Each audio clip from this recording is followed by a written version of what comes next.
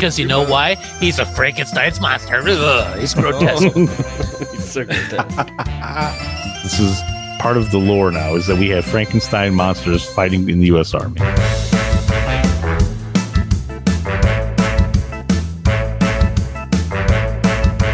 Boy, this is always a challenge. It's always hunting season. And then it's always hunting season. Boy, Herman, that was close. But at least you've got till the end of the week. I tell you what, Grandpa. I figure I'll leave the house every day as if I was going to the parlor and not break the news to Lily until I get a new job. Oh, I see. You want to keep the news from her as long as you can, huh? Right. As we say in business, let's not start scratching till we know where the fleas are biting.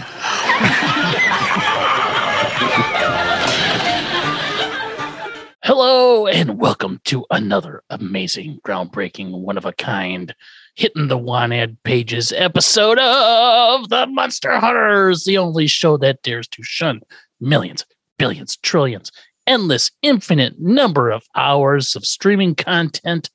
We say nay, because we're going to watch a 60-year-old sitcom about I almost said a Frankenstein monster, a Frankenstein monster and his grotesque family. A Stankenstein. Stankenstein. Oh, I don't even, just based on the fact of how much time I hang out with my kids, that probably involves farting of some sort. Man, Stankenstein is awesome. My name is Derek, and I am a Monster Hunter. Those two voices are joining me at the monster-headed table of monsterism. First on my left, he is Shundi himself. Oh, boy. Stankenstein's got me all upended. But you rolled through the monster-headed table of monsterism very perfect. I was like, all right, he's rolling. Hey. Give me a chance to screw it up, all right? It is Shundi MC himself. Shundi MC himself. Keith. Hey, what's up, everybody? Once again, Keith, KG, Shundi MC himself. Whatever name you want to choose, that's fine. That's three good names you can use for me. Stankenstein.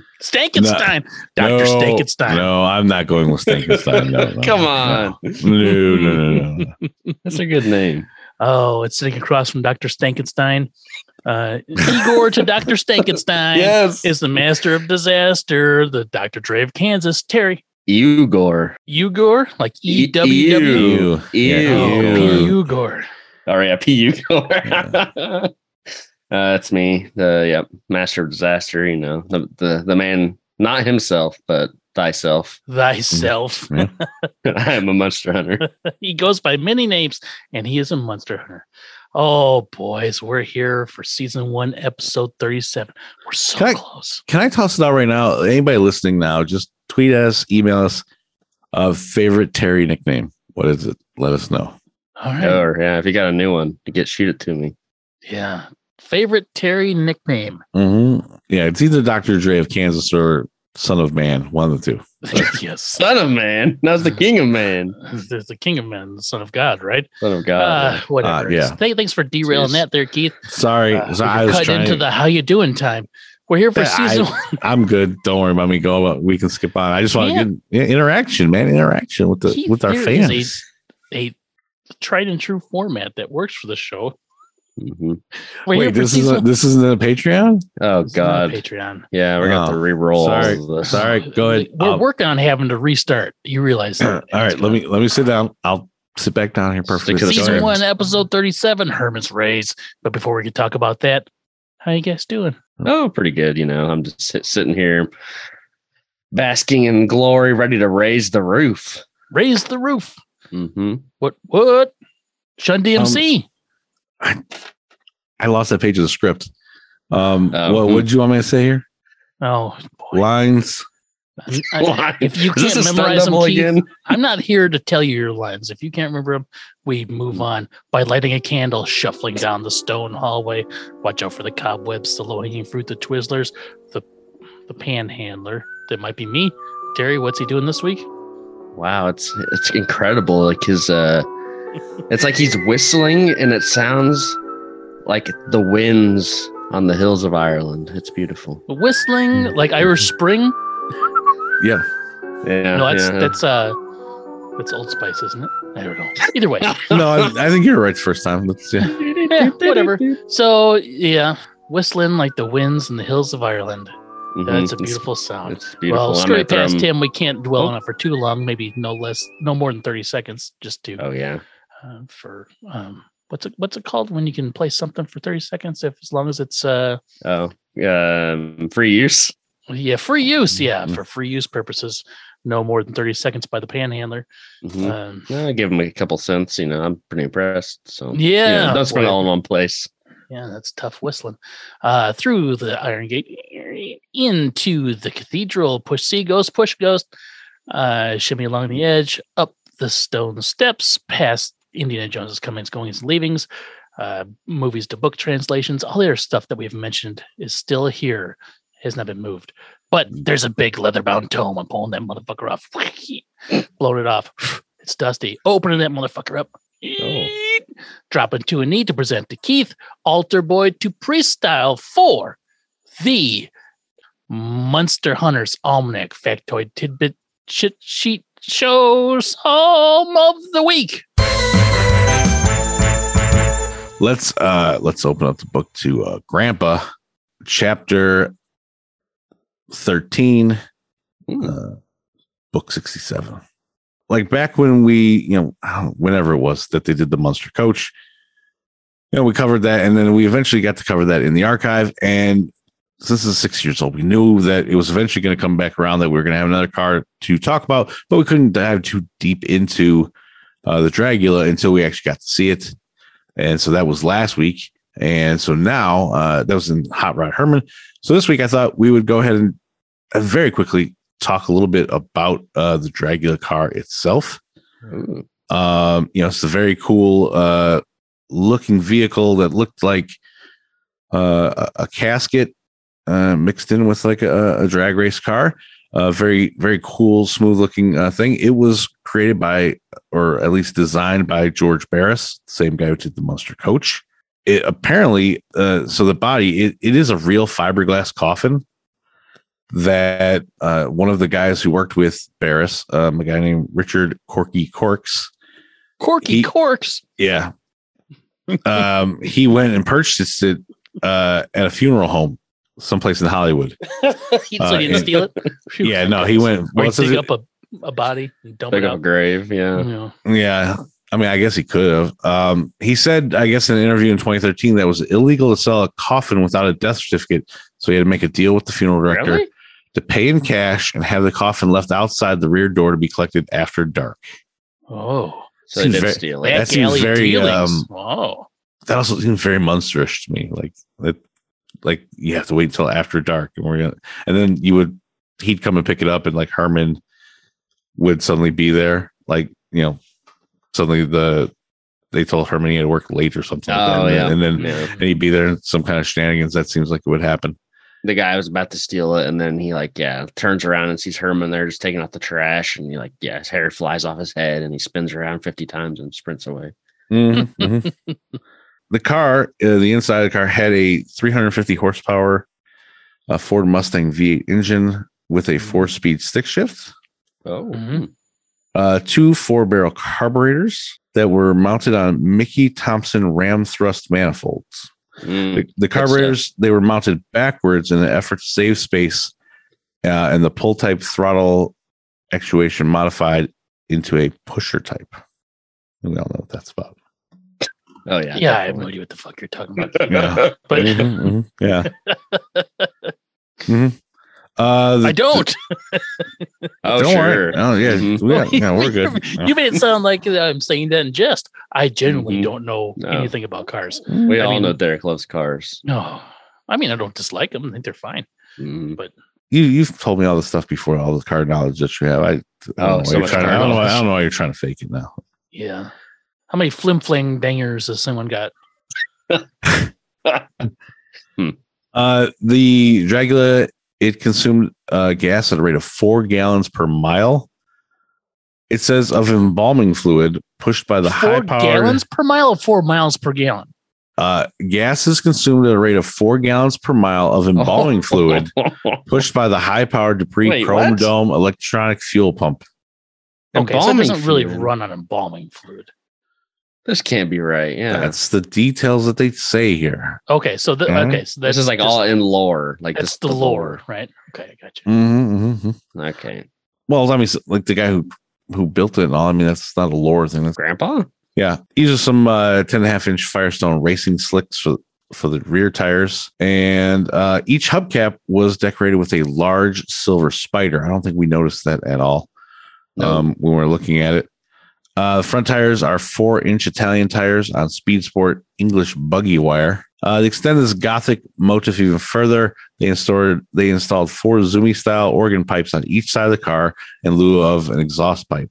And they mounted anti-clamps on the front and rear. There's a hidden radiator. Some was topped with a small golden casket. There's a couple subtle changes that are made to the automobile, such as the tires for different aspects of filming for both the television series, and it'll show up again later on in Munster Go Home. The car was sold at an auction of the Chicago Historical Antique Automobile Museum, which is in Highland Park, Illinois, back in 1985.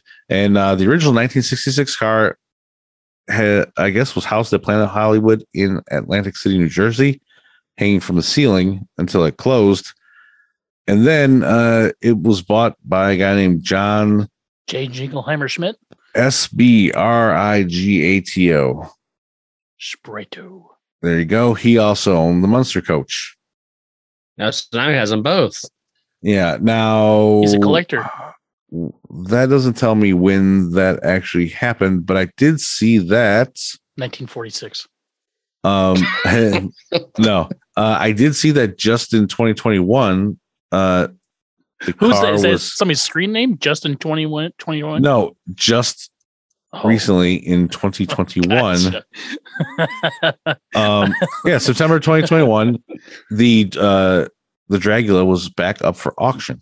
Oh no! Oh well. Good. That predates our adventure. Otherwise, we could have put together the cash to get it. Oh, just imagine recording live in the Munster Mobile. Oh, the Dragula. That'd be so cool. Oh man, we could dig through the ditches and burn through the witches. Recording. Oh my god. And finally, I'd have use for all this embalming fluid I have. Yeah. Oh, yeah. Gallons and gallons and gallons of it. Because we're not getting very far. Mm-hmm. Yeah, I got barrels and stuff. Just a real quick one today. Not a whole lot, but I figured we couldn't talk about this car right away. Mm-hmm. Right after that, we had to wait a little while to do that. But that's what we got today. That's it. Nice and simple. Did you say how long it took them to make it? Because remember the other one took 500 hours and $9 million to make the coach. It did not tell me that. Oh, that's the starter's pistol. Quick, up the stairs, through the kitchen. Hello, Steph. Oh, no. Hey. Primary better be seasoned right this time, guys. Okay. Yeah. Keith's going to get the poisoned end cut. Out that back door, down the walk, between the 1250 step. There's a gate. Or no, there's a crack. And then there's the gate over the Lollipop Bridge, where once the Lollipop Guild was murdered and buried underneath, and then brought back to life multiple times, I think. Murdered and married and buried again. Mm-hmm. we did our own fuck, marry, kill with the Lollipop Guild. Turns out we killed them all, then we tossed them multiple times, and then threw them in a bottomless pit over the bridge out to the pier, where we still don't have a watch person or creature, but luckily the scuba ship is still here on board, so Captain Kateri could take us out 3 miles deep, so we can go into international waters, so we can dive deep into the boy. I got all sped up there and the fuck, marry, kill. Got all excited by that. Yeah, well, I mean, just the visage of all the carnage and destruction, the Lollipop Guild. Boy, it just burned in my brain. It's quite a sight. It was 3 miles deep, so we can 3 miles out, so we can dive deep. Maybe that's what screwed me up. I kept saying 3 miles deep, but we don't go 3 miles deep. we go down to the depths of hell. However, we don't know how deep that is. We just know we don't stop until we see those pearly gates. Those pearly, yep. The twinkling eyes of the Dark Lord himself. Yep, deep to the depths of hell for another scuba. I'm pretty sure that's just like an optical illusion with the flames from hell on those gates that just combined with the water of the ocean. Well, we're so deep, it's like one of those angler fishes, right? They make it look all attractive, so you want to go into it, and then you get eaten by hell. Yeah, like Satan just has like a fishing line with pearly gates, and he like slowly reeling it as we get closer. Then he pulls back, and we realize it's just a burning, apocalypse down there. But burning apocalypse. We fall for it every time. Every time. But so yeah, anyways, this episode was directed by Ezra Stone. This guy again, he's back. Yep. Every time I see his name, Tivis, for better or for worse, that's what I think of as you. Poor Tivis. Forever tied to Ezra Stone. Yes. However intentional or unintentional that was. Yes. We know him, we love him, and we've talked about him a few times. Ezra Stone or Tivis? And Tivis. Both. Yeah. Equally too. Yeah. Every time we bring up Ezra Stone, now Tivis gets brought up. I say we love him. It's all depending on the episode. Oh, it's all depending on the episode. Yeah. This is a bummer of an episode that we don't like Tivis as much this week. Oh, this is a great episode. Oh, he's awesome. Yep. Tivis's fate is in Ezra's hands. Yep. So, and maybe all of ours, right? He's back a lot in season 2. Yeah. We still haven't really hit his big run yet, but we've talked about him a few times. What you might know, what you might not know about him, though, is that he was a very popular voice actor for a famous radio play in the 30s and 40s. It was called The Aldrich Family. Ooh. Is it like the precursor to the Partridge Family? Do you know what the Partridge Family is? Isn't that like a cookie brand or something? You don't. That's Pepperidge Farm. Oh boy, the Partridge Family. It was a family of singers. There's most famous of them all was Danny Bonaducci, who was Danny Partridge. They were like the Brady Bunch, but they were also the Monkees, and they traveled around in a van. They sang at places. They're like a band. Okay. Yeah, I don't think they solved crimes like Scooby Doo. Oh my gosh. But yeah, Partridge Family, Pepperidge Farms. Yeah. Partridge Family, and they had a kick-ass theme song. Oh, okay. I'll have to investigate this. I wonder if we possibly hear that at some point. But you never know. Yeah, I don't know. But yeah, it was called The Aldrich Family. He played the son, Henry, a teenage son. It was basically, just like a sitcom, but in radio format. And there's actually some episodes on YouTube. If anybody's curious, you can listen to all of that Aldrich glory. And there's also a TV adaptation of the show. And Ezra, he actually helped write some stuff for that, which is pretty cool. It all comes back around. But there are only 19 episodes, so it must not have been that big of a hit, unfortunately. I also need to stand corrected. Danny Bonaducci wasn't the most famous Partridge. David Cassidy was. If you know who that is, he's a singer. Is this like a real band? Yeah, there was a TV show. It's a 100% fabricated band for a TV show that actually became a band afterwards, like the Monkees. Oh, yeah. Okay. But they were a family, a single mom, 5 kids, and a dog, and then they sang songs. I don't remember any plot points or anything like that, but yeah. Okay. Well, we got some writers for this episode. Joe Connolly, Bob Mosher, and Doug Tibbles. Yeah, who cares about those? I'm like sitting like a bored king, waving my hand. Next. Yes. Yep, that's right. We're not interested in those two. But Doug Tibbles, we haven't heard him in a while. Tibbles. He returns. Yeah. The last episode that we talked about that he wrote on was a Country Club Monster, or maybe he only had the story idea. I don't actually remember what he did on that one, but he was there. It's the Tibble Stone connection. Because didn't he do that one too? And that because that was Tivis's favorite. You're right. Club Monsters. Yeah. Okay. Interesting. Now I wonder if Tivis likes Tibbles because of the TI part of their name. Tibbles. Very interesting. Yeah. We'll have to ask him. We'll have to bring him on for a very special episode. We got to ask some really important questions. Yep. I wish his name was Terribles. But I remember the Country Club Monster being pretty decent, right? Yeah, it's all right. It was fine. It wasn't too bad. And I was looking through stuff like last time and was pretty impressed that there wasn't like anything super crazy, just like last time.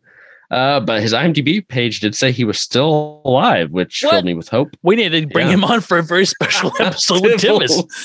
Oh, they can finally meet. Yeah. Finally. Finally. So I Googled him, of course, because I was like, well, IMDb's steered me wrong in the past. He got his phone number. Let's dox him. Yes. His address is but I did find something interesting when I Googled his name. Oh. He's in a band. Oh. The Partridge Family? No. But you know what? It is the concept behind the band is kind of similar. It's the Stone Coyotes is what it's called, and he plays the drums. Stone Coyotes. I love his wife, Barbara Keith, is the guitarist and singer, and his son, John Tibbles, is on bass. So it's a family band. It is a family band. Yeah. I really was hoping you were going to say the Standells. Oh, that would be a good twist. But no, it's the Stone Coyotes. And, what's interesting is they're actually not too bad. I kind of like them. Oh, decent. Yeah. Man. Which is a good twist from Munster's music. It is a good twist. They recently put out music in the last year too. Wow. They got a bunch of albums actually. Yeah. They're kind of a bluesy Southern rock kind, like hints of Southern rock here and there kind of thing. Sometimes they got a little bit of a country twang, Oh. They on Spotify, they have 16 albums including a couple live albums, if you count those. And it's kind of weird how I found it because I Googled Doug Tibbles. That's all I Googled. And like the third link down was a result and it said, whatever happened to Doug Tibbles? And I was like, what? Whatever happened to Doug Tibbles? Exactly. So, I mean, it had a weird link, like the website name was like, this seems kind of sketchy, but I clicked on it anyways. Yeah. I had to. I felt like it was bought a new computer. Mm-hmm. Now here I am. Things I do for the show. Yep. I had to trash a couple hard drives because I didn't get a good look the first time. Yeah, it wasn't their official site either. It was like just some article on a site, and then I Googled their band name and they have their own website and everything, much more professional looking. Yeah, so I don't know what the purpose of that link was. Maybe it was just maybe it was like a lure, like down deep in the depths, those weird fish. Mm-hmm. So I think Satan was sending me. Oh God, he's probably in my computer's like the gateway to hell now. He knew just how to get me, Doug Tibbles. But it brought us here, so it all worked out. I discovered the Stone Coyotes, and they're pretty decent, so that's good. I'm gonna check them out. Not right now, but yeah, you should. They ain't bad. They ain't bad. So we got a guest star for this episode, John Carradine as Mr. Gateman. Okay, good. Yeah, not the other guy. Yeah, thank you. He may have had more screen time. I'm glad you were skipping over that guy entirely. Nice. We'll get there. So John Carradine has 354 acting credits on IMDb. He's got a filmography that very much suits the Munsters. So first off, we will see him again in the Munsters. He is one of the few people who will even get to reprise their role. So he will return as Mr. Gateman, and towards the end of season 2. So don't hold your breath. It's going to be a while. Ugh. He's also in one of the Munsters movies. So we'll actually maybe see him a couple times. He doesn't reprise his role in that, though. I'll just go through a list of some of the movies he was in that reminded me of the Munsters. So we got Billy the Kid versus Dracula. Nice. I know of this movie. Where he played Dracula. Do you know this movie? I know of it, yes. Okay. We got Blood of Dracula's Castle. Mm-hmm. The Boogeyman. Mm-hmm. The Howling. Mm-hmm. The Monster Club, not the Monster Club. The Monster Club. Frankenstein Island. Or as I like to call it, Stankenstein Island. Stankenstein Island. It's that's a place I want to go. Yeah. Dr. Dracula. Mm-hmm. Frankenstein's Brain. Mm-hmm. And I mean, those are just the ones I noticed that were were somewhat related. Great. I want to watch them all, actually. Yeah, I'm sure I think all amazing.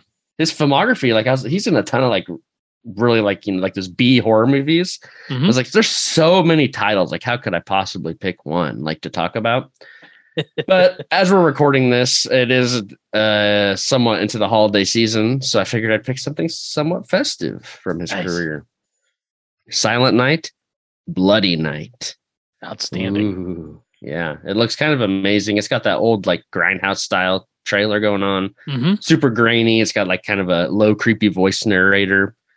The narrator says, "'Twas the night before Christmas, and all through the house, not a creature was left living." Standing. He says that twice in the show. That doesn't even rhyme, and I love it. I'm pretty sure the word "left" isn't in the normal. Couldn't they have just said "not a creature was living" instead of, because isn't it like "not a creature was stirring"? I don't think it's not even a mouse. Not a creature left stirring. I think yes, they took some liberties with that. Yeah, so bold. Yeah, that's a very bold creative choice, but I can respect it. It seems basically just like a murder mystery slasher movie type thing. It came out like 1972, I think, so probably was inspired by Halloween. I was like, "Oh, let's do a Christmas scary thing." Maybe I'll watch it though. Probably will actually. I'm always looking for weird Christmas movies, so maybe I will. I don't know, But in the meantime, as I ponder my decisions, let's slowly head up to the surface. Well, can I toss in a note or two about the breaks? Yeah, what's up? Yeah. You overlooked Vampire Hookers as one of his movies. But he and I didn't know this was him. He is the voice of the great owl in the movie The Secret of Nim. Oh, the owl movie. No, that's not an owl movie. This is about rats. Oh, that's not that owl movie? That damn owl movie's the Gahula one. And Secret of Nim was like a Don Bluth animated 80s movie. And it's very good. Oh, okay. He was in an episode of The Fall Guy also. Mm-hmm. Derek, do you remember the movie Ice Pirates? No. And you're going through all these like weird B movies, like horror movies. He actually won an Emmy Award for like a young people's special. I guess it's like an after school special type thing. Oh boy. For one of the episodes. He was but he was one of the people that they originally offered the role of Herman to. What? Oh. How did I miss this? That's amazing. Well, because it's taken us almost 52 weeks to get through all of this. Otherwise, you would have remembered that from very early on. Oh, did you? Oops. Yeah. I'm busted. Almanac Dives. Episode 2. Yeah. And then his son was David Carradine. Oh, I recognize the last name. I thought, I didn't even put the connection though. David Carradine was Kung Fu. Yep. And his died in a very unfortunate way. Mm-hmm. Yeah. Not in Kung Fu in real life. No. Just autoerotic escape. Oh. Yeah. Oh. That is very unfortunate. Yeah, it's very unfortunate. Yes. Yeah, his dad though shows up in Kung Fu for 3 episodes as Reverend Serenity Johnson. All right. I don't know why I say it that way, but yeah, I mostly just wanted to bring out the fact that he was one of the people that was originally considered for Herman. I like that. That would be interesting to see. Yeah, he's got definitely like a, I don't know, who's that guy in? Oh, I think of him from Star Wars, but he's in like a bunch of like old horror movies too. Pet Cushing. What's his name? Oh, Peter yeah. Cushing. Yeah, he's got a very like Peter Cushing look. Peter Cushing, yeah, he was Grand Moff Tarkin. Yep. Mm-hmm. Mm-hmm. Yeah, he's definitely got like an old school like horror look to him, so I can see it. Tall and slender, much like an avatar. Oh, Derek's gonna come in to the. Please chuck mine into the bottomless pit when you guys make it up here. Oh wait, what do you mean? Are you not down here with us? No, heavens, no. So. Whenever you get a chance to, Jesus, these things are so fucking heavy. Like we gotta drag it. Can we park this thing closer to the bottomless pit next time? I left a stretcher there for you to carry them out. Unfortunately, the bottomless pit is 3 miles inland from international waters. Yep, just to the right, 3 miles inland. But if you take care of that, I really appreciate it. It's kind of weird that the bottomless pit's at heaven, but that's fine. Yeah, I'm already up here, getting my horseradish ready for the prime rib. Oh yeah, I better get in there too. I don't want it to run out. You doing the homemade horseradish again for us, Derek? Is that what you're putting Hell together? Yeah! Nice. I love horseradish. Oh, gather around the counter, gents. The prime rib is cooling. The horseradish sauce is room temp. No, you taste it first before I eat it, okay? Oh, who are you talking to? Well, Do you have a taster with you, Keith? Well, the people that just cooked it. Well, they're not going to eat poison. That's why I want them to try it first. You mentioned a poison end cut. I'm not going to eat it this time. Well, you insulted them. You never insult the chef, Keith. Yeah, that's why I always tell the chef I love you before I leave every time. Yes, but you come to a restaurant and you always say, like, please tell the chef I love them. And, every time. I tipped them very nicely last time. I just thought it could have been seasoned better. Jeez. Oh, yeah. Yeah, you never. Arsenic is not a season. Yeah. What is it? Arsenic. Oh, arsenic. No, it isn't. They said parsley. I'm like, what kind is? It doesn't have a whole lot of flavor, but all right. Anywho, gather around. Prime rib time. We're talking season 1, episode 37, Herman's Raise. This sumbitch originally aired on June 3rd, 1965. Herman is fired from his job at the funeral parlor when he demands an increase in pay. Sums it up pretty well, nice and tidy. 7.5 on IMDb. Here we go. Title card. Different stinger. Grandpa, Lily, Marilyn in the living room. Grandpa's reading The Power of Negative Thinking, which got canned laugh. Everybody likes that. Eddie comes in. It's like, oh, I want to tell Pop good night, but where is he? Oh, he's still at work because some things in his profession won't keep until tomorrow, Eddie. And then we get this bizarre exchange where it sure is a shame how hard Herman has to work. But Uncle Herman works so hard. Was because he's loyal and hardworking, blah, blah, blah. What's the other word? Grandpa says stupid. Then they argue about what level of stupid Herman is for way too long. What does he call him? A lox again. A lummox. A lummox? Okay. Yes, he calls him a lummox or lubbox, or it wasn't locks because I would have been like, there it is again. It was like a 2-part word with like locks was the second part of it, and I was like, oh, is this a weird? I thought maybe there was a slur in there someplace. No slurs, not yet. So they're arguing about how dumb Herman is. And then in walks Herman, and then they all stop talking. And Herman's, well, why'd you stop talking about me? And I hate it when you stop talking about me, almost as much as I hate when you start spelling things. So this whole cold open is to establish how dumb Herman is. In case you haven't watched the previous 36 episodes, this is an episode where Herman isn't just dumb, he's super dumb. Lily's like, oh, no, we were just explaining about how hard you work and how little you get paid. And then everyone becomes insanely aggressive towards Herman about how he needs to get a raise. Oh, God, I hate this episode. Lily tells him, oh, man, we are not into the banger yet. Yeah, it's like, boy, you need to go in and demand a raise. Go in there, pound your fist on the table. Down at the parlor, why should you take things laying down, Herman?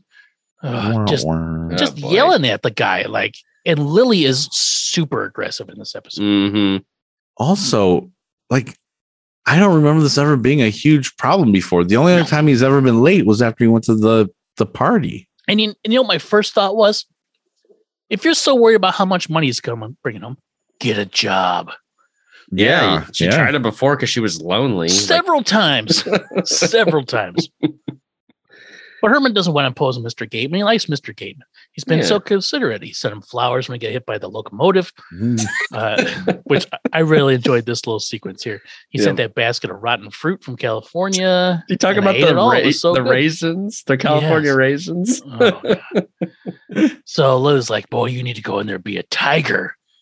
And he's like, if you insist, roar, roar. He does some couple weak ass roars. And then we get the banger.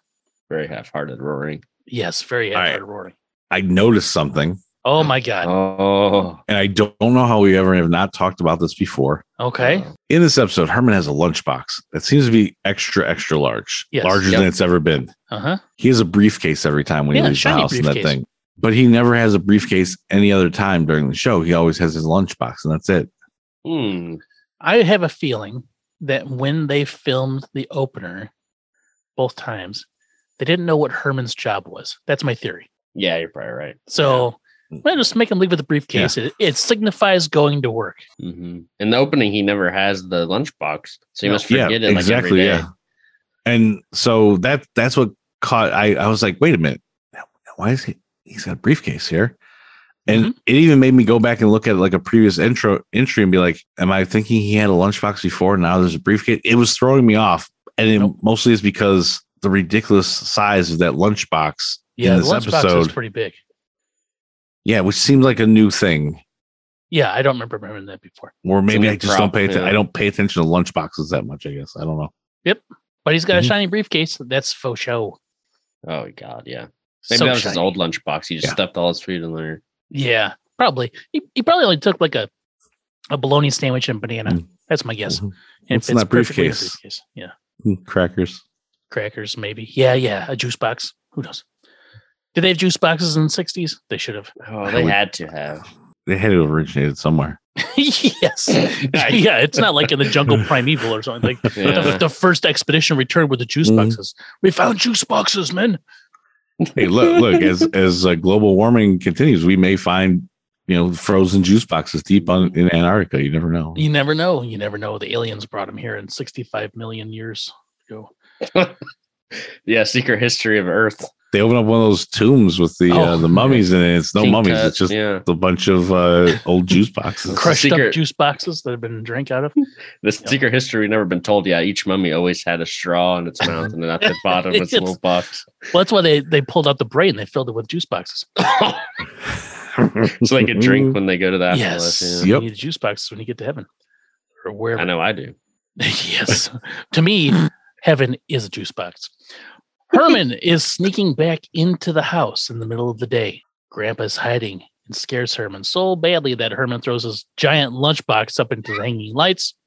Herman's like, what the fuck, man? Grandpa's like, what are you doing home? Well, I was waiting for Lily to leave because, I went and asked for that raise and he got fired. Grandpa knew it.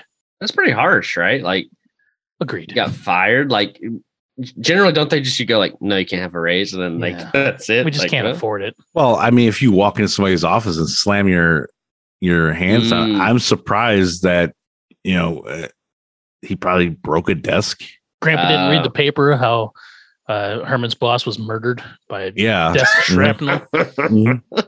Yeah, he was squashed like a pancake. Yeah, that's true. We don't see how hard Herman goes on this, like, acting like a tiger thing. Maybe he like crawls in on all fours and is like tiger style. Tiger style. And the Wu-Tang Clan. Herman Munster ain't nothing to fuck with. That's why he came in. Yep. Also, this is another thing. Much like I didn't notice how big the lunchbox was before or previously. You guys notice Herman's wrists? No. What's up with his wrists? There's stitching.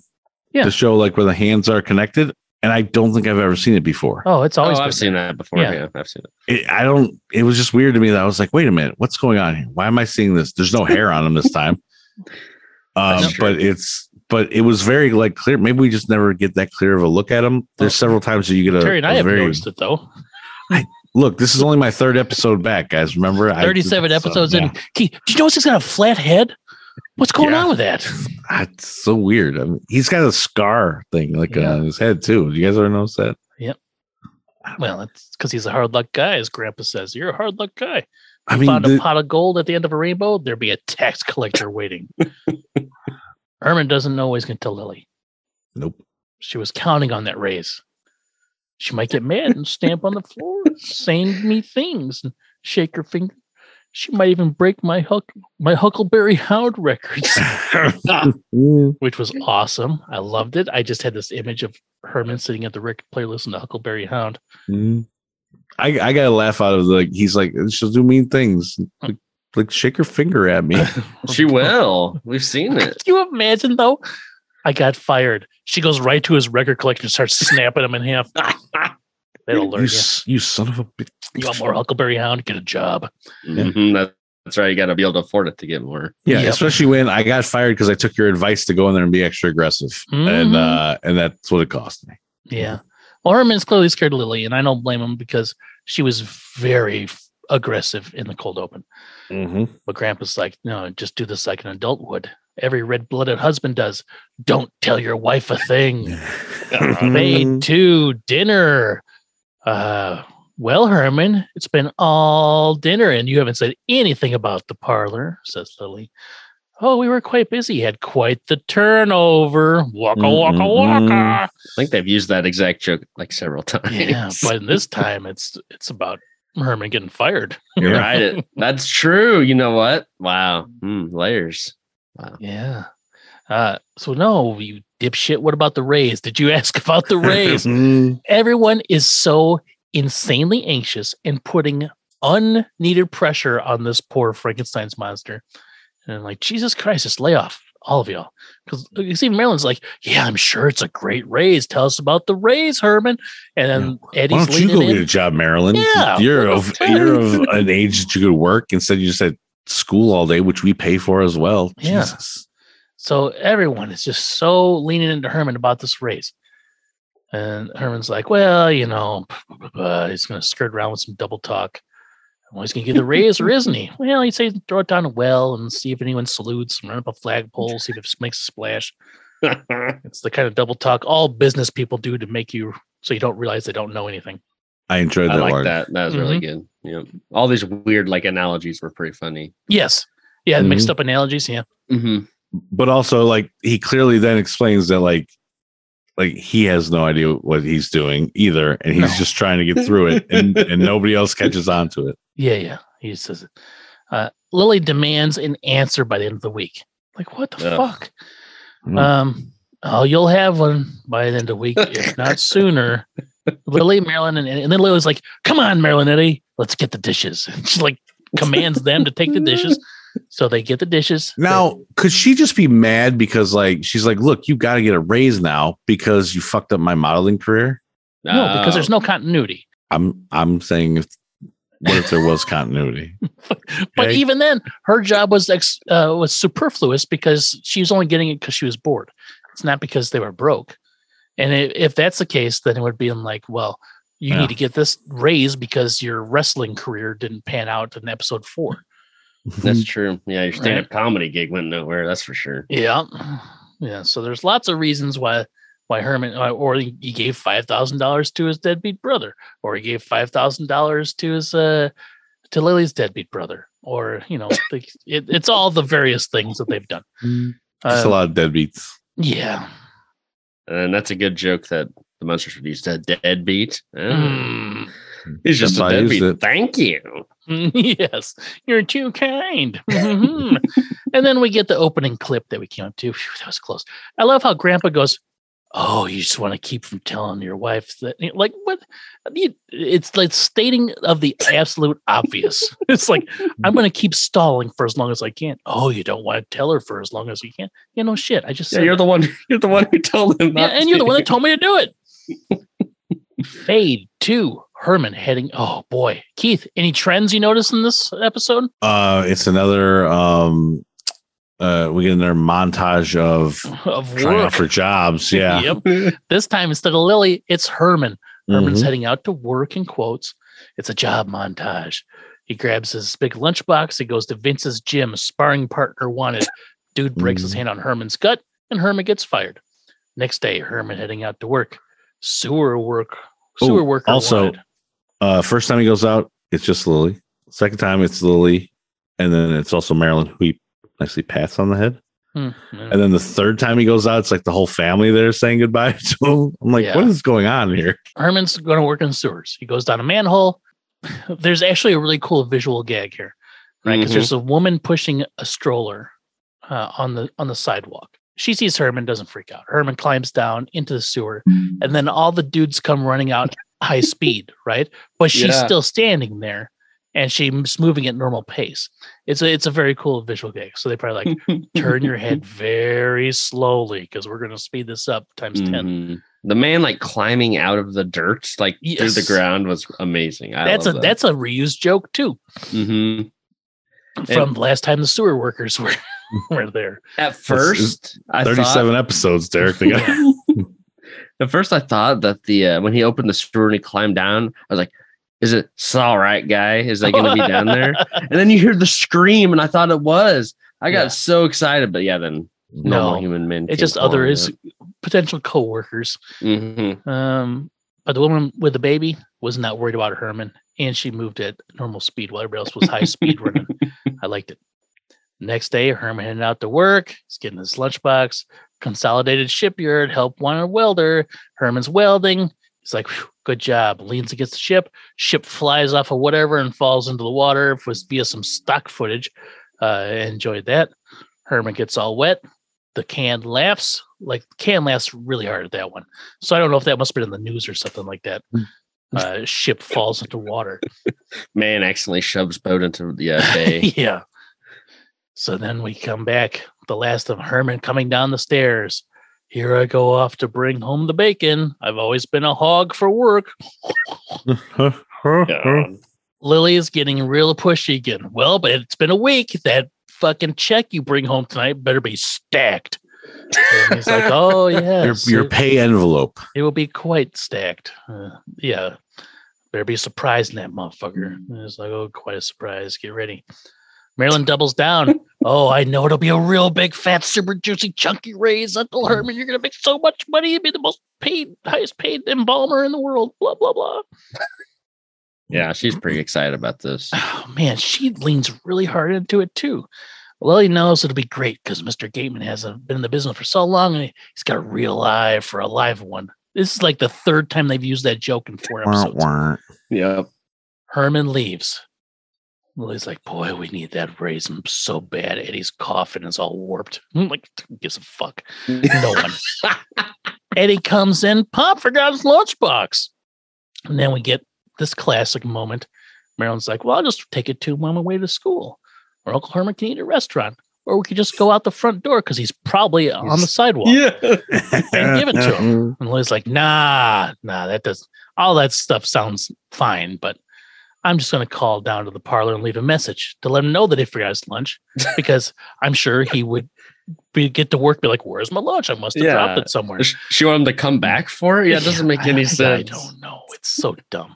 But she calls and she's like, I want to leave a message for Mrs. Herman Munster for Mr. Herman Munster. What? And she's all pissed. What happened? All the color rushed back into your face. Herman's going to work this week. It's been a big fraud. The goofball got fired on Monday. Cut to commercial break. God damn. I really dislike this episode. Just so we're good. It's all on the table. I've enjoyed it up until we're getting to a point where I started to not like it as much. Yes. It's Herman is very childlike throughout the entire thing. And that seems to be a thing that we all enjoy, especially when he really embraces this. And it does seem more and more repeating of just like, let's shit on Herman for whatever reason this week. It's a lot of recycled jokes and a lot of just unnecessary aggression to push a point. I don't know. I don't know what they were trying to go for. Mm-hmm.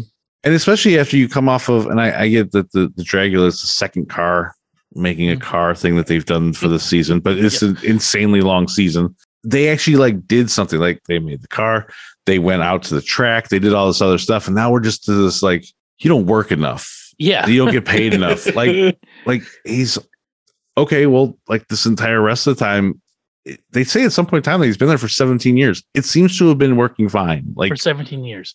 Like, now why Eddie needs suddenly a new lid for his coffin. And because it's been warping. Like, what the hell does that even mean? Like, who cares? Well, you can't just go buy one, guys. You got to go to the grab an extra one from the office. Yeah. Well, it was illegal to buy one. It's remember? illegal. You can't do that. We got to go out and get one through the some sort of back alleyway. So we get the commercial break. We come back, fade in. Grandpa, Marilyn, and Lily are talking. It's a mini recap. What's he been doing this past week when he goes out to work? Lily, pissed. It's like, well, he's not looking for work. 5 jobs in 5 days. You can't get an ask for a better record than that. He's a perfect failure. Spin cut 2. Tom Fung's Chinese American Laundry. Stereotypical Chinese music plays. There's a sign in the window that says "Boy Wanted." Now, as soon as I saw the word Chinese American Laundry at my jaw, I was like, I kind of like my groaned, my like kind of like slack jawed, like, oh boy, here we go again. We are going to skip entirely the next 3.5 minutes of this show. Just know that it is a white comedian that the Three Stooges hated playing. Oh, yeah, I looked that up real fast. I am like, this guy isn't Asian. No. Isn't Chinese at all. No, he is not. He's a white comedian that the Three Stooges hated. He is doing a terrible Chinese American accent. The gist is Herman gets a job. Here's the bell on dryer. Put clothes out of dryer into hamper. Here bell on washer. Take them out. Put clothes in dryer. Put more clothes in washer. There's an iron. No goofing off. Concentrate. Use your head while ironing. There's emergency valve on pipe. If things goes wrong, I'll shut off everything. Tom Fong, he's going to lunch to get an enchilada. The enchilada joke, boy, that killed it. Man, the People loved pan it. was laughing hard. Chinese people can like Mexican food? What? God. It's the mixing of two worlds that were never meant to meet. Oh, they couldn't believe it. They couldn't believe that someone from a different culture could like food of another culture. Amazing. Fade 2. Lily. Okay, do we want to talk about the scene at all? Because it was 3.5 minutes. I timed it out. Too long. I don't care about you've covered everything of like the description of what he's supposed to do. Yep. That's all we need. Yeah, that's all we need. The payoff for this part is the scene when he's actually doing stuff, as opposed to this guy just being.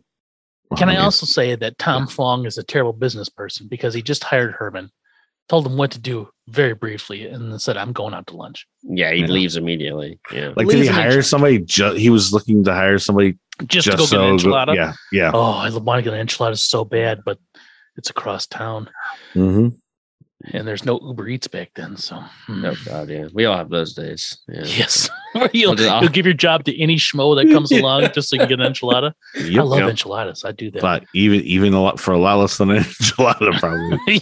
Yes, I'd give my job in a heartbeat for a bag of combos. Oh god! Wow. Oh, they still make those? Wow. I'm sure they do. They do. Fade 2. Lily coming down the stairs. She's going out to help Herman because why the fuck not, right? He doesn't have a job and she's going to go out and take care of it. Then she says she's going to go out and do what women have been doing for centuries. And my face just sunk. My whole soul went, oh God. They're insinuating a prostitution joke. And it's just like, She goes out and Grandpa's I didn't get that part. Oh, you didn't get that? No. It's it's the oldest profession, right? Well, I guess based on Grandpa's next comment is why I didn't think about it. Grandpa's got to bring it back out of the gutter onto the greasy lane. Women have been doing for centuries. Oh, I know. She's going to butt in and ruin his life. Oh, God, I don't know which is worse. Yeah. Lily's saying she's going to be a prostitute or Grandpa. Either way, Fade 2. Herman doing laundry, and he's somewhat successful. This is the way we wash our clothes, wash our clothes, wash our clothes. Yeah. This is the way we wash our clothes so early in the morning. He's ironing. He's really get into it. Mm-hmm. Bell rings. He's like, oh, the bell. He puts the iron down on the board. Dry clothes in hamper. Success. Comes back. Bell rings. Put wet clothes in dryer. He's psyched. Success. Now the wet clothes, very wet and very soapy still. Yes. This laundry place, terrible. Put more clothes in the washer. Success. Herman, you got it made. That's what he says. Goes back to iron. The phone rings. I will say though, like this is not one of those things where like, I mean, we get it. Herman he's like super dumb most of the time. He's very dumb. But like he had to sit there and like, and maybe it's also part of like the recaps that we get every now and then, where he stops. He goes, "Okay, bell, yeah, from the dryer bell, take it out, put it in ham." Yep. And he's sitting there like counting on his fingers, like what he's supposed to do. And I'm like, "There's two things to do. Just keep shuffling stuff around." And why does he really have to try and remember all of this? Like, I don't mind. I don't mind that because it's like otherwise it's just silence, right? So he's just narrating as he goes along, and he's dumb, because the clothes are so wet and soapy, and he slams. Oh God, yeah, it's terrible. They're flapping. There's there's like a shirt sleeve that's stuck on like the door of the little the little hook that the door snaps on the dryer, and I'm looking at it, and it's just sopping wet and covered in soap. Yeah, like, boy, it's gonna take an hour and a half just to dry that one shirt. Yes. Herman, he's pleased with himself. Goes back to iron.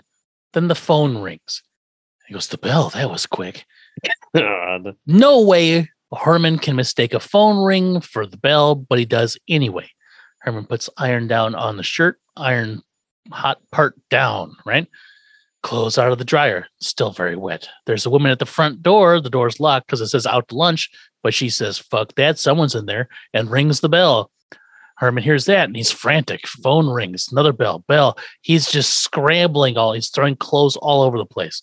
Iron burns through the shirt and the ironing board. He throws that in the washing machine, which I thought was kind of funny. He can't get it out. Gotta cool it down. Yeah. He can't get the iron out. Bells are ringing. The phone is ringing. Then Herman wipes out hard. Did you notice this? Yeah. He falls. And then there's an abrupt cut. Yeah, that really kind of even like makes it stand out even more that there's that really weird abrupt cut. Like it's almost like, was that maybe not supposed to happen? No, it clearly was not supposed to happen. Because he falls and you're like, oh, he fell. And then they cut and the camera didn't move at all, and nothing really moved except for the fact that the washer and the dryer were still spinning, even though the doors were open. So it's that's what made the cut abrupt. So that's all going crazy. Herman's back up on his feet. Things are flying out of the washer. Herman grabs a trash can as a shield. I kind of like this. And then for some reason, popcorn comes blasting out of the dryer. Yeah, what was that? I thought I missed something. Like I thought, like I looked down at my phone or something for a second, or the dogs barked and I probably yelled at them or something. And also I'm like, wait a minute, why is there popcorn coming out? He didn't put popcorn in. Unless that's what happened when you put wet clothes in the dryer. Sopping wet clothes turns into popcorn. Somebody left some corn kernels in their pocket. Must have. I don't know. Yeah. But the popcorn comes flying out. It's like blasting him in the face. He's put the shields up. Herman gets up. He pulls the emergency valve. It's just a little dial valve thing, right? Think if you like no video games, the Steam logo. Just turn on the bald man's head, put on a pipe. And instead of turning it, he just rips it off. All right? Yeah, does he not? He doesn't understand. You're supposed to it's obviously meant to be turned. Like, yes. He because just rips it out. There's a pipe right next to it with the same sort of mechanism, and he turns that one, no problem. Yes. And the sprinkler system goes off. He's like, the sprinkler system is chaos. This is their attempt at an I Love Lucy chocolate factory scene. 100%. Herman's just going bonkers. Yeah, and it's going on forever. This takes a long time. Yes. Yeah, there's a lot of filler in this episode because this episode went by very fast. And I'm like, man, there's just nothing going on here except for chaos. Fade 2. Gateman, Goodbury, and Graves. Lily is there trying to get Herman his job back. Lily's buttering up the dude. He's been here for 17 years. It's his home away from home. Blah, blah, blah. He was just saying the other night, Lily, that place really grabs me. Gateman's like, oh, that's quite the compliment. But he demanded a raise in salary. And around here, we're not used to raising people. That joke is so good, it gets the 1980s Bill Cosby. Because we don't want to talk about Bill Cosby at any other time. Unless it's that funny. Except for it's that. This joke is so hilarious. It's worth mentioning the cause. Yes. We don't even care about the consequences. Yeah. Nope. Spin 2. Herman covered in soap suds. This is the way we quit the job. Quit the job. Quit the job. Herman goes over, puts the boy wanted sign back in the window, looks back over his shoulder. All kinds of soap is coming out of the door. I kind of like that because it was so good. Stupid. Yeah. It was like some sort of like monster coming out of it. Yeah, like it's like the door just just slams open and soap is pouring out. Yeah, very cartoonish. Yeah, this is what Tom Fong gets for leaving Herman in charge. Yeah. Right? And not only does Herman see that and leave, he just opens up the front door and walks out. He doesn't lock back up. He doesn't do anything. He's just like, fuck this place. I'm out. Herman runs out. So this is where the great soap disaster of Mockingbird Heights happened, where half the town was engulfed in the news. Soap. It's in the news. Yeah, I hope that enchilada was worth it. I hope so. I hope he got 2 at least. Oh yeah, definitely. Yeah. Do you think he got chicken or beef? I don't know. Chicken. Probably. I was gonna say beef, but Are there other kinds of? I mean, I guess you put anything. Shrimp. In enchilada. cheese Enchilada. Yeah, that's the classic one, isn't it? My wife makes a killer shrimp enchilada. Well, that sounds pretty good. I bet you can put anything in there. Mm-hmm. Brisket. Oh, there you go. Food truck. Yep. Brisket in my brisket enchilada food truck. Yeah. That sounds pretty good. Yeah. Yeah. Prime rib. Or fade to Lily and Mr. Gateman still. Lily is now she's like, you gotta do it, please, please, please. And that's when we get this clip. He thinks of you not only as just an employer, but as a father. I've never told anyone this before, but, well, at home, he often refers to you as Dada Gateman. Oh, I tell you, Pussycat looks up to you the way Richard Chamberlain looks up to Raymond Massey. Monster. That's the nicest thing that anybody ever said to me. I'll take him back and give him his raise. Dada Gateman. Dada Gateman. Yeah. Raymond Massey and Richard Chamberlain. 1961 and 1966, Dr. Kildare TV series that was on, starring Richard Chamberlain and Raymond Massey. The dramatic we went to high school with Raymond Massey, didn't we? Yeah, actually we did. I think a different one, but yes. Mm-hmm. It was the same guy. Yeah, he flunked out too many times. Yeah. Maybe he was named after him. Oh, that'd be crazy. The dramatic relationship between a young medical intern and his surgeon mentor. The lead guy obviously is Richard Chamberlain, and then the guy who's looking up to him is Raymond Massey. So that's how that works into her comment there. And this show ran alongside the Munsters. So they were like around the same time. So it's a very topical. Sometimes they make a reference to like something from the 20s. I'm like, who gives a shit? Yeah, like Devil's Island from like back in the 1800s. Gateman starts crying. It's like, this is the most beautiful thing, right? Gives Herman the job and the raise. Liz like, yay! And they're both crying. Gateman's like, listen, you have to leave because I can't keep crying. There's a funeral later on, and I can't show up dry, right? which was amusing. Yeah, I like that. On the way out, though, Gateman and Lily they agree. Like, Herman can never find out about this agreement. Like, yes, it's true. Fade 2. Herman sitting on the steps talking to Grandpa. I've lost 6 jobs in 5 days. I'm no good.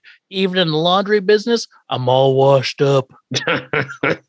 Grandpa's like, yeah, no shit, man. Your next step should be Skid Row, actual words.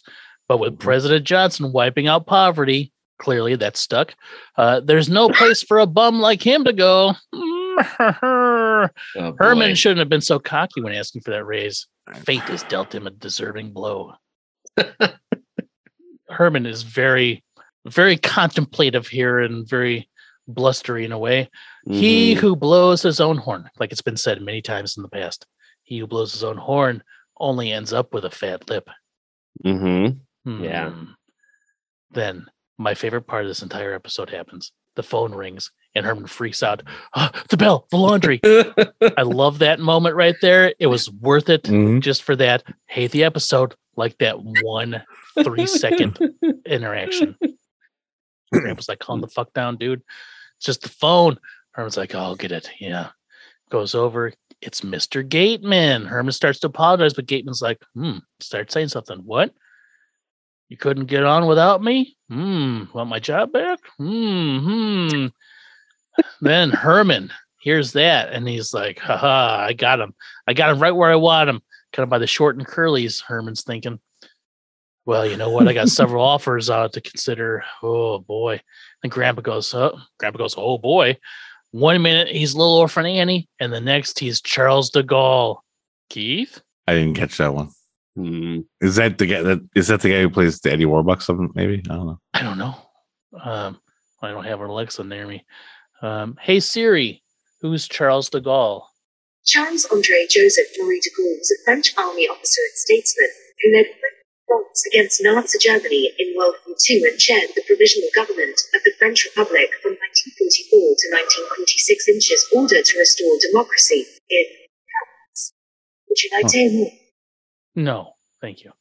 Definitely not Daddy Warbucks. No. Yeah. No. So, go ahead, Terry. No, I didn't say nothing. Oh, Keith, you say something? I said no. Okay.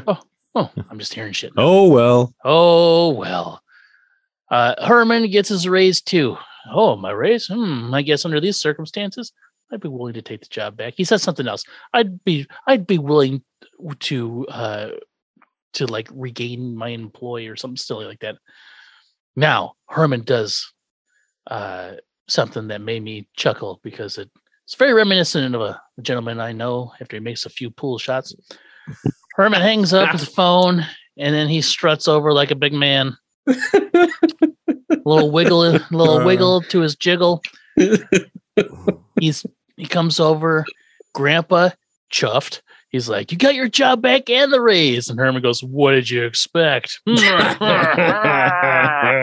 I just could have if he would have kind of maybe ran his finger along the banister. The banister or something would have been perfect. But yeah. Yes, it would have been. Final commercial break. Credits can happen at any moment.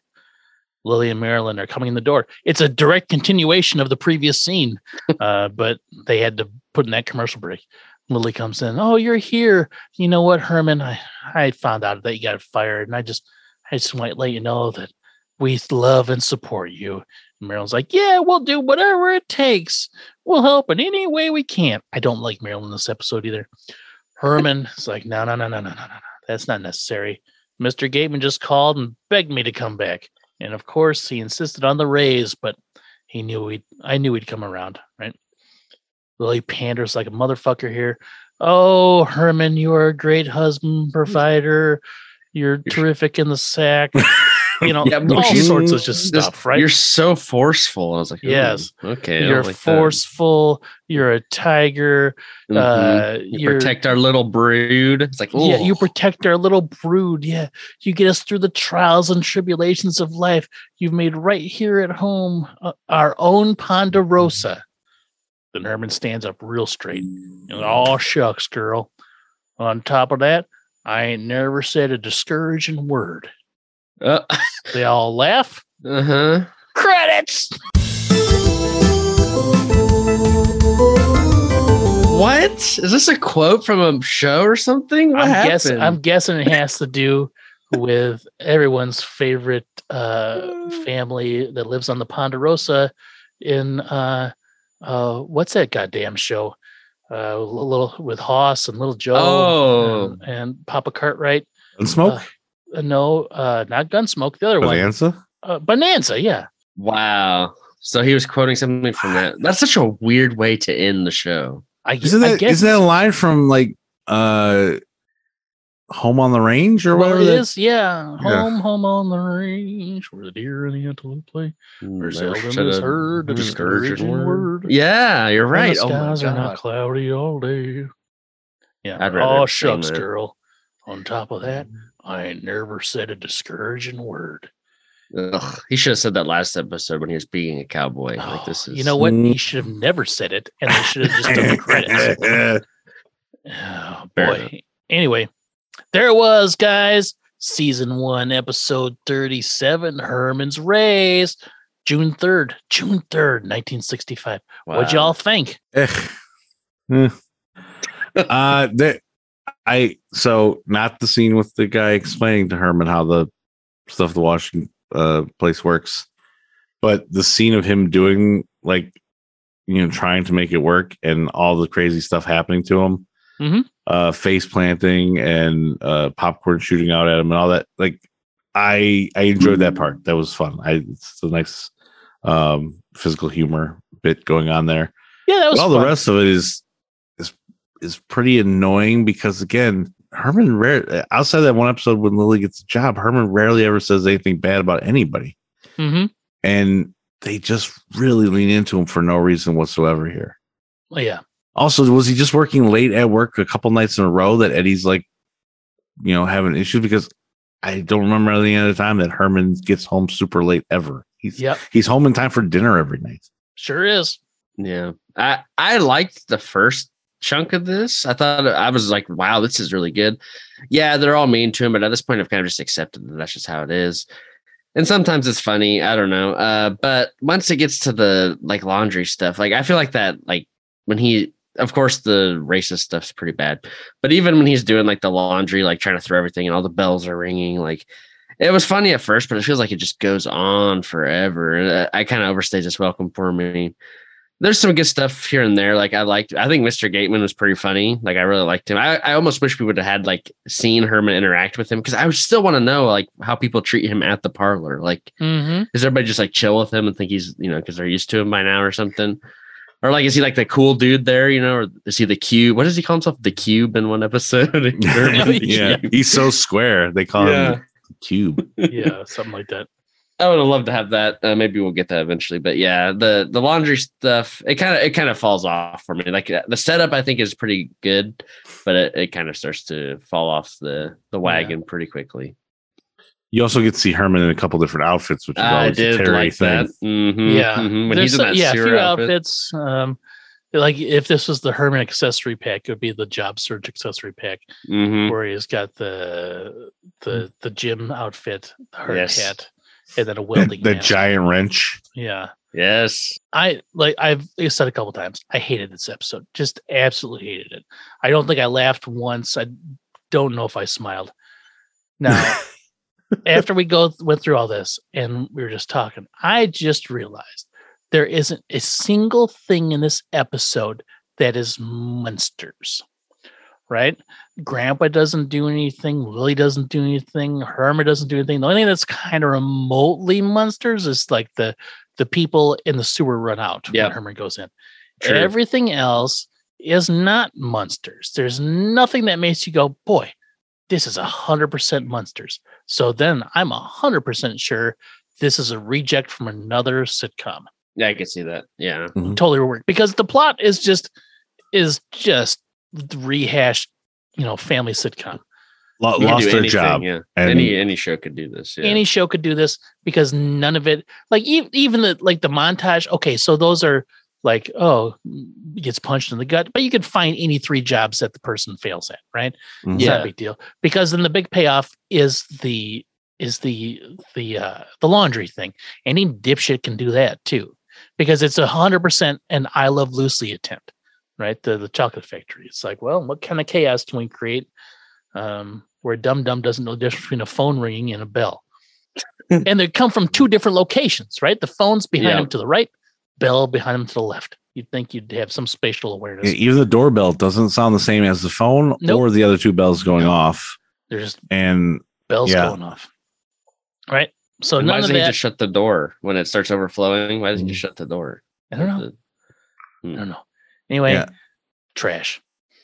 Yeah, the writers, I guess, probably were just like, oh, if we make this we talk about the parlor a couple of times, and that's what makes it monstery. Yeah. Where the rest of it really doesn't do much of anything. Yeah. Well, that's what we thought. There's some thoughts on IMDb. Oh, I'm excited. Nothing from December 2007, though. Dang. So something from January 2008. Same guy. Yes. John Carradine, always a hoot as Mr. Gateman. 9 out of 10. Warning, spoilers. He only does it twice. What does he mean? Always a hoot. Yeah.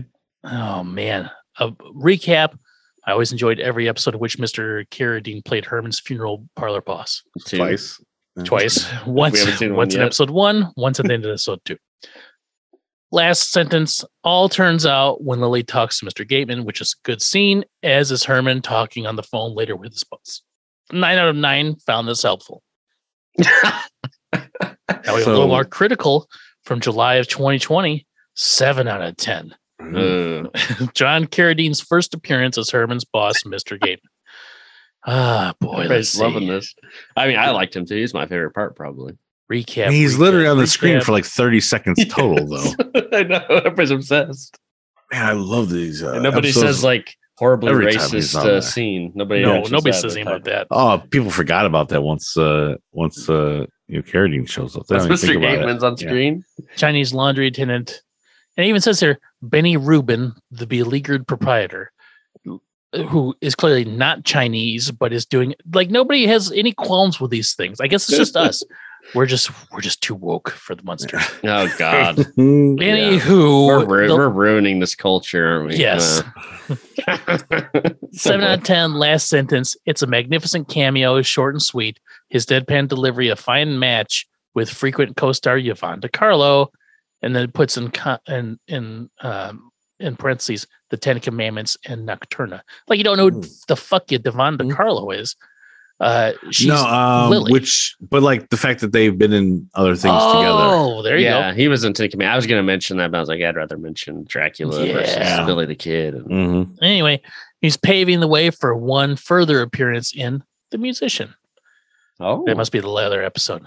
Those are the 2 reviews on IMDb. Holy cow! Wow. These people, even the more critical 7 out of 10, is still glowing.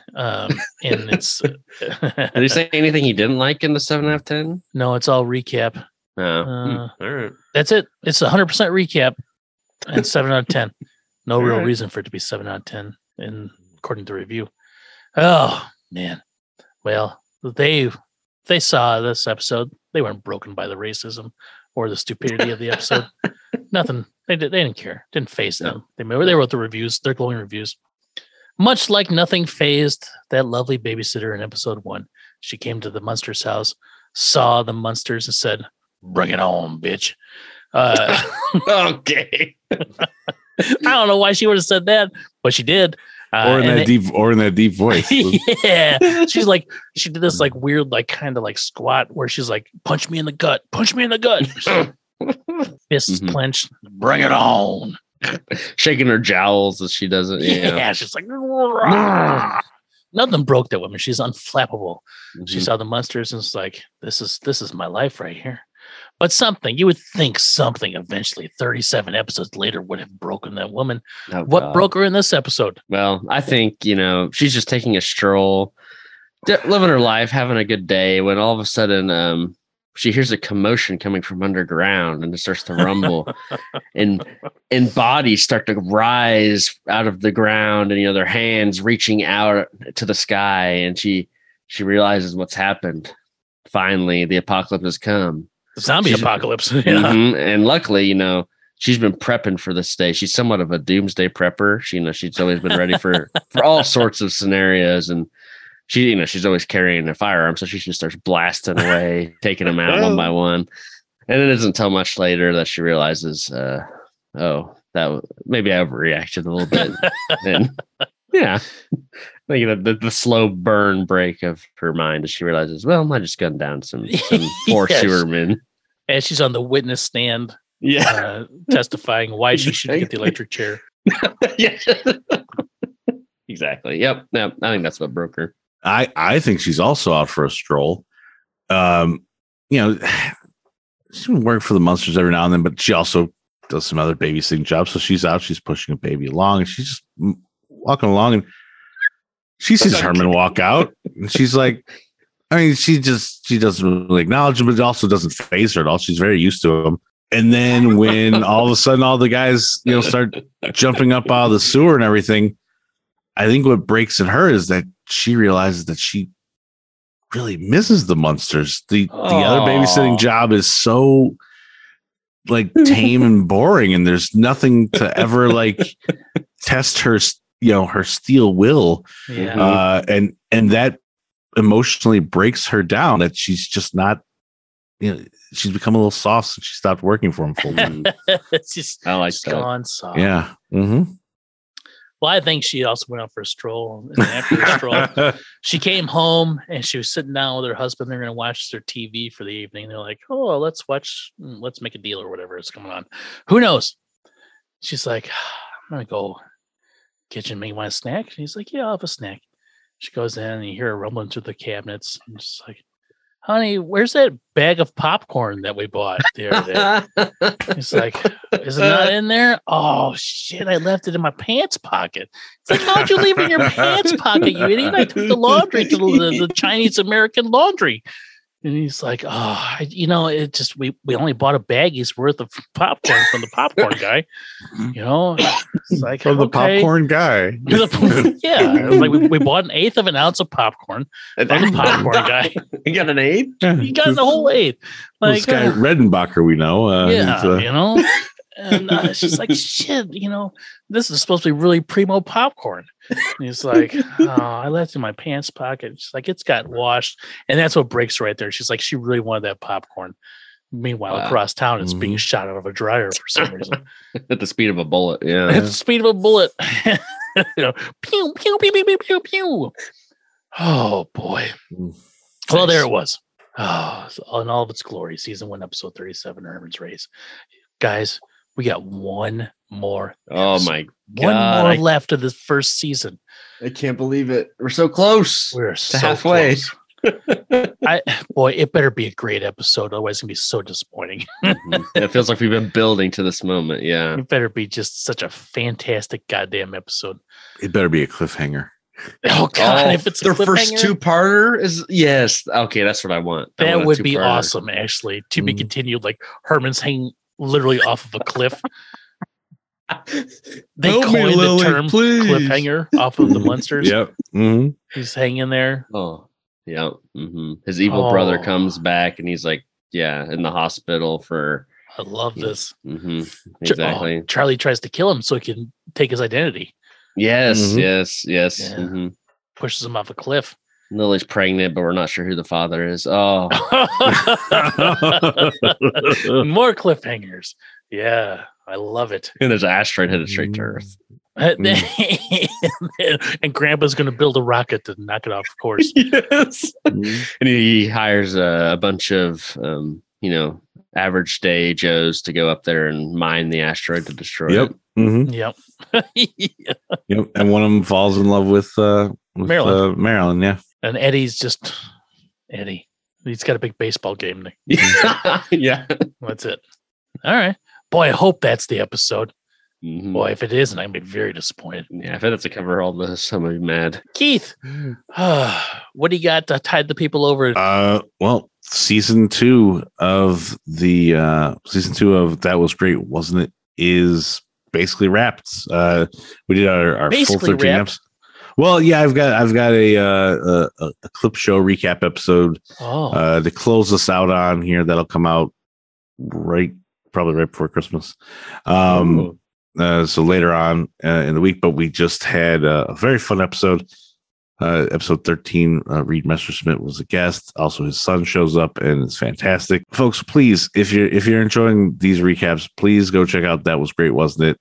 Season 2 has been fantastic. The numbers don't actually represent it very well, and I think it deserves to get listened to. The guests have been amazing and have made me seem a lot better and the show a lot better. So check it out. I will second that. It is a very fun show to listen to.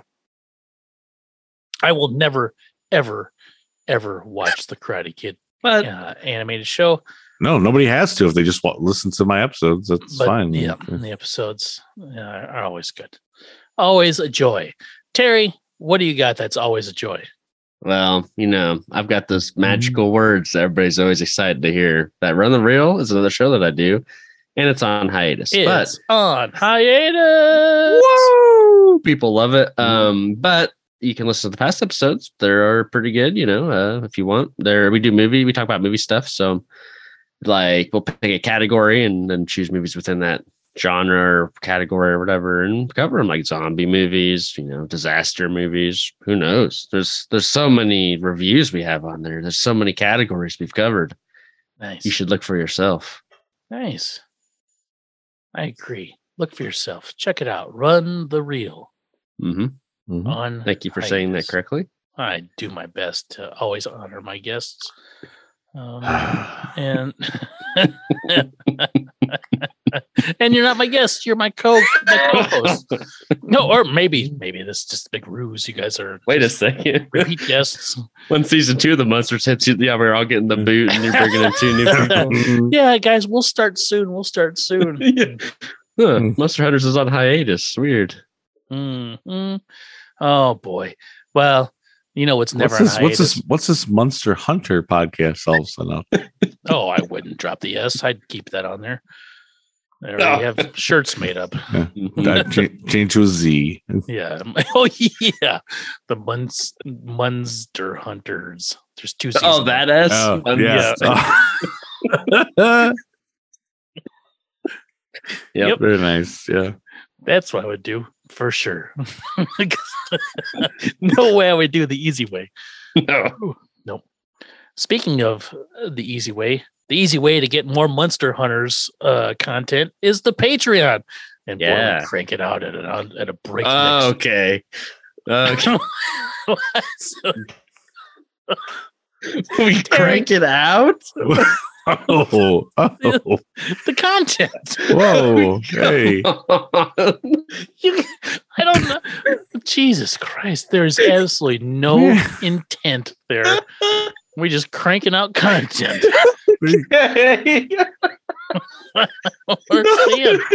It's a phrase. Yeah, I mean, we're really working it over there. I mean, well, Keith may be working it. Terry and I are cranking out content. Oh, jeez, it's good stuff though. Really, yeah. You definitely should listen, everybody. It's fun. It's been fun. We got some really interesting episodes. You know, maybe a peek into another realm or two. Oh yeah, that probably just came out not too long ago. Yep. Another realm where deranged billionaires guide alternative versions of us. Oh, who knows? Who knows? and boy, contextually speaking, you have no idea which deranged billionaire it Yeah, could be. hold on. We got care to be more specific? Yeah. Nope. Oh boy. Tune in to find out. Yeah, tune in to find out for sure. Oh, monsterhunters.com, patreon.com/monsterhunters, Monster Hunters on all the socials. And boy, there's the one social out there that may not exist come the new year or shortly after, or I'm just going to abandon because it is absolutely a train wreck. So yeah, find us. Man, that leaves that's very wide open too. That's wide open. Yeah. I've already abandoned several of them. And the one that I actually enjoyed, I'm going to have to 100% abandon again. SoundCloud? Yeah. SoundCloud's the only thing I have left. Oh, Yep. Yeah. Thank goodness. Who put money into SoundCloud? Timberlake? Ludicrous. Somebody did. I don't know. Timberlake put money back into MySpace. Yeah. Really? Somebody did it for SoundCloud. Chance the Rapper? I don't know. Somebody tried to save it. I don't know. Yeah. Not worth it. Anywho, I don't know where I'll be. I'll just be scribbling on the sidewalk. If my town had sidewalks, I'd be scribbling on them. Anyway, yep. monsterhunters@gmail.com. That's where I'll be. Google Hangouts. And then I guess all that we have left then is to finish up like we finish everything up, right? Mm-hmm. Exactly. This sounds familiar. Hello world, hear the song that we're singing. Come on, get happy. A whole lot of loving is what we'll be bringing. We'll make you happy. We had a dream we'd go traveling together. We'd spread a little love and then we'll keep moving on. Something always happens whenever we're together. We get a happy feeling when we're singing a song. Traveling along, there's a song that we're singing. Come on, get happy. A whole lot of loving is what we'll be bringing. We'll make you happy. We'll make you happy. We'll make you happy. Hell yeah.